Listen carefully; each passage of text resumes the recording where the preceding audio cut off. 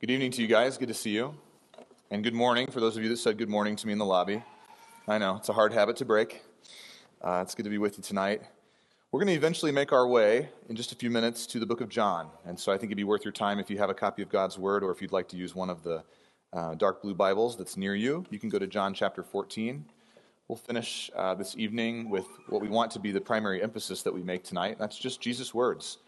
This is such an important week in church history. Jesus, if you know much about him, spent a lot of his time, the first 30 years of his life, in obscurity, unknown to most of the people around him, to a certain degree, even sort of unknown by his own family. We see that in the Gospels, where at one point early in his ministry, his mother and his brothers come to a place that he's doing miracles, and they don't understand who he is or what he's there to do, even though, we know the Christmas story, right? The angel came and prophesied to Mary. And so there's such rich teaching. Close to the end of Jesus' life, we arrive at a point where he's not hiding who he is anymore. He's not concealing that. He stops telling people after miracles, don't tell anybody, don't go in the temple and proclaim what you've seen. But I think that specifically today, this Friday, this last day of Jesus' life on earth, the end of his ministry before his death, it's a day that if we're not careful, we might just run right past. I don't know what tradition all of you have come from. I know many of us come from a Presbyterian or a charismatic or a Baptist background. Oftentimes, I don't think, give today the weight that it deserves. We almost treat Good Friday like it's Easter Junior, and we move all the way to Sunday, even though it seems that the Scriptures give a lot of weight and a lot of time and a lot of attention to Jesus' death, not just the resurrection that completes the work, but the death that begins it. And so today, Good Friday, though we call it Good Friday, it is in many ways one of the worst days in human history, in created history, because God, who himself created death as a tool to be used as a way to manage and deal with rebellion against himself, submitted himself to that death. And our God experienced something, probably you could argue the one thing in all of creation that he would have never had he not chosen to do that. And so that means that today, Good Friday, is a day that's about death. And if you're like me and you live in the same world that I live in, I think most of you do, our culture does not have very much time for death. In the West, in the modern day and age, maybe this is different for your family based on where your ancestors came from, but most of us that think of ourselves first as Americans and not so much the country that our forefathers came from, our way of mourning is relatively brief. We typically share a memory, we talk about a good time, we like to speak about a contribution that a person made to our life, a token, if you will, that we carry with us. And then we just keep going. We go on about our day, we go on about our life. And if we're not careful, I think we'll do that to Jesus. I think he'll be a token to us. He'll be someone from whom we take a concept, an idea, a good factor, we add it to what we've got going on already, and we just move on. To me, many of us, in my experience, don't even really like to talk about death, especially those of us who are in, maybe we hope, the first half of our lives. None of us know for sure, but we'd hope that maybe we're not quite across the halfway point yet. Many of us live like we'll never die, or we maybe think that when the time comes, we'll somehow be more ready for death than we are now, simply by virtue of being older or maybe being in poorer health. But here's the question that I think is before us. As a people gathered here tonight to observe a day, an event that is about death, what do we do with that in a culture like ours that glorifies youth, that glorifies health and vitality and energy and the future? How does a day about death fit onto calendars that are full of appointments and plans and hopes and dreams? Death is something that many of us fear more than anything else in life. It is the part of life that our culture has the hardest time with. I think the reality is that even if we do all that we possibly can to delay or even prevent death in the short term, our actual day-to-day lives are full of thousands of small deaths. Every defeat that we face is the death of a dream. Every loss that we experience is the death of our idea of a better future. Every tragedy brings with it the death of our comfort to some degree, our security, potentially our sense of safety. Pastor Pete Scazzaro says this about the way that we navigate the anguish of these smaller deaths. He says, we tend to, and he's talking about all of us, Christians and non-Christians, but people that live in the West, we tend to numb our pain through denial, through blaming, through rationalizations, addictions, and avoidance. We search for spiritual shortcuts around our wounds. We demand others take away our pain, and yet we all face many deaths within our lives. The choice is whether these deaths will be terminal, and what he means by that is crushing our spirit, crushing our life, or will these deaths open us up to new possibilities and depths of transformation in Christ? In my experience as a person who grew up in the church, I have found that if we follow Jesus far enough, for long enough, eventually we experience a different kind of death in our lives. We experience the death of our wrong ideas about God, our wrong ideas about the church. This hurts in a different way from the loss that comes to us from external circumstances and situations. The loss of wrong ideas about Jesus is an internal experience. It's existential for many of us.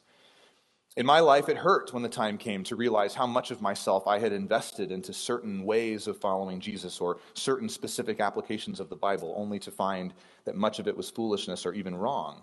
The death of those ideas for me felt like some kind of betrayal. Betrayal by a church tradition that I had bought into, betrayal by leaders within the church who I felt had not given me the full picture, even at times betrayal by God himself. But here's the beauty of this kind of death. If we follow Jesus into his death, through the death of our wrong ideas, through the death of our wrong opinions about the church or even about him, we gain a unique opportunity to realize just how vast and incomprehensible God is. The bigness and the vastness and the incomprehensibility of God that refuses to fit into our boxes and into our systems and into our little platitudes that we tend to hand out to other people who are in pain, this can be a terrifying thing to confront for us. But with time, we realize that it's not a bad thing. It's actually incredibly good news that God does not fit in our boxes. When God doesn't make sense to us, when he may seem unpredictable to us, when he fails to meet our expectations, this is the experience of the disciples on Good Friday. We thought you were this, but now you're hanging on a cross. We thought you'd always be with us, but now you're talking about leaving. We thought you'd overthrow the Roman government and give us our sovereignty back as a nation, and yet you've allowed the Romans to kill you like a criminal. We find ourselves in those positions, if we can be honest as Christians, if we don't take that spiritual shortcut that Pastor Scazzero talks about. In that moment, finding out that God is different from what we expected and isn't just following our plan for his life is very good news. It is in those moments where we feel at a loss for who God is or what he is doing that he is most clearly communicating his own divinity, most clearly communicating his own sovereignty, his own trustworthiness, because he's still good even when we can't see it, even when we don't understand. In the moments that we find God flat or predictable or one-dimensional, we've really honestly fooled ourselves. We've probably bought into some kind of oversimplification of his character and power. Church, there is nothing better for us on a day like today than to lose our illusions about Jesus, to let our wrong idea of who he is die with him, to come to the day of Jesus' death and to allow all of our pseudo-Christian idols to die with him. Nothing forces us to face the reality of who Jesus is, all he is capable of, and most importantly, what he is willing to do in order to love us to the fullest. Nothing gets us there better than the reality of his death. It's there. It's right there where his death makes contact with our lives, where his great love collides with all of our fear of death, our cultural disgust with old age, all of our idols of youth and beauty and health. It's right there that we suddenly understand the value of a day like today, a day about death. The death of Jesus is the exact point on the timeline of human history where death was fundamentally changed. Prior to Jesus, death was a kind of authority over humanity. It was final. It was, in a sense, unknowable. No one had ever come back from it before. It was this gaping hole in all of our collective futures that was terrifyingly inescapable and soberingly permanent. Death was a destination before Jesus. It was a punishment, and it was essentially an undoing of 40 or 60 or 80 years of thoughts and dreams and relationships and life. And then, on Good Friday, when death had the gall to try and undo Jesus of Nazareth's thoughts and dreams and relationships and life, it could not hold him. Finally, death had met its match. This is why this Friday is a Good Friday for us. With the death of Jesus, all the fullness, all the requirements, the eternal, unmatchable appetite of death was finally satisfied. Death swallowed Jesus, was filled to the brim by the abundance of his life, and spat him back out, fundamentally changed forever.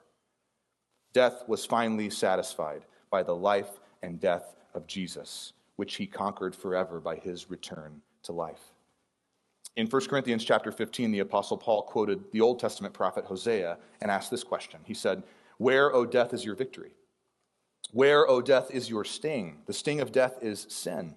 The power of sin is the law. But thanks be to God, he gives us the victory through our Lord Jesus Christ."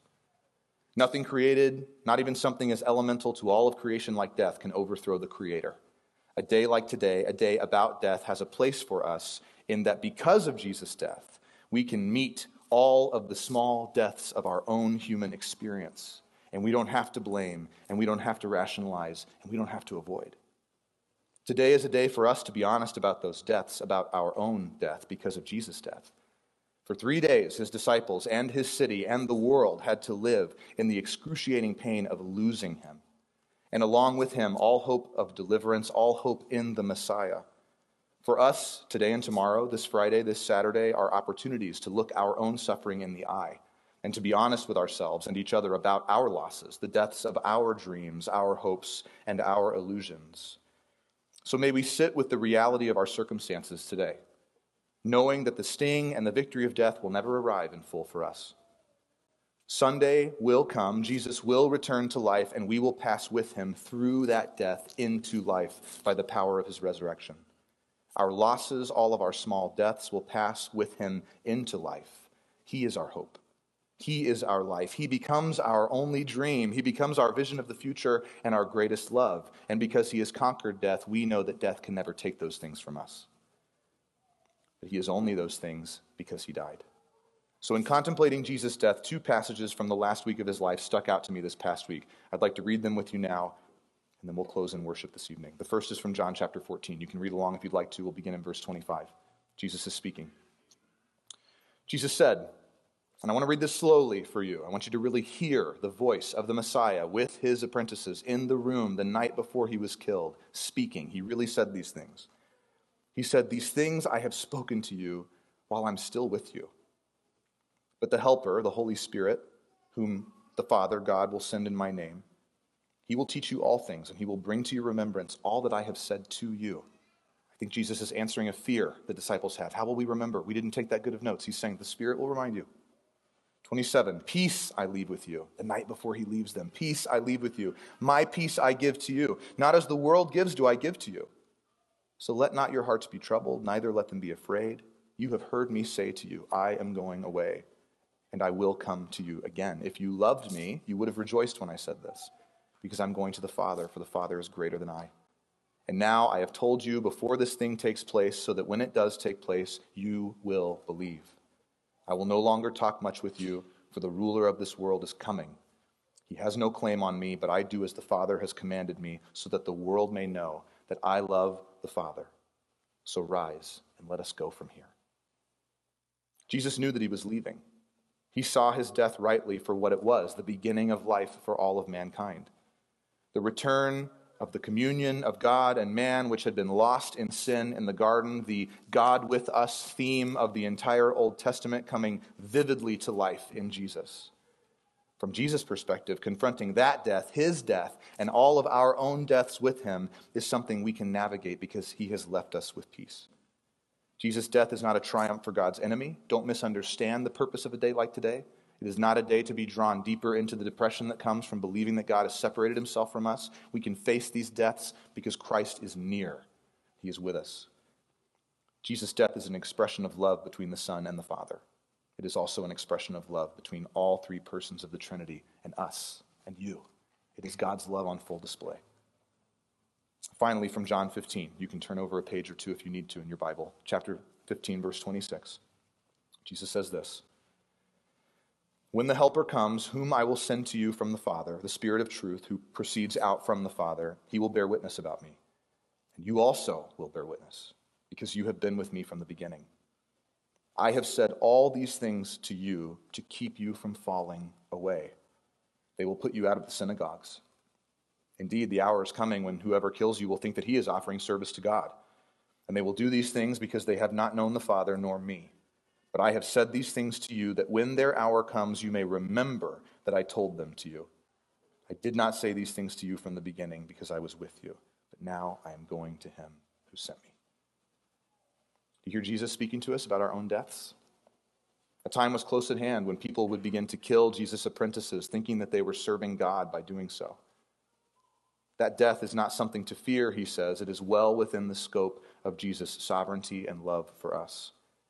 God's plan for you, believer, cannot be conquered, not even by death, because Christ has died your death once for all. I want to pray for you.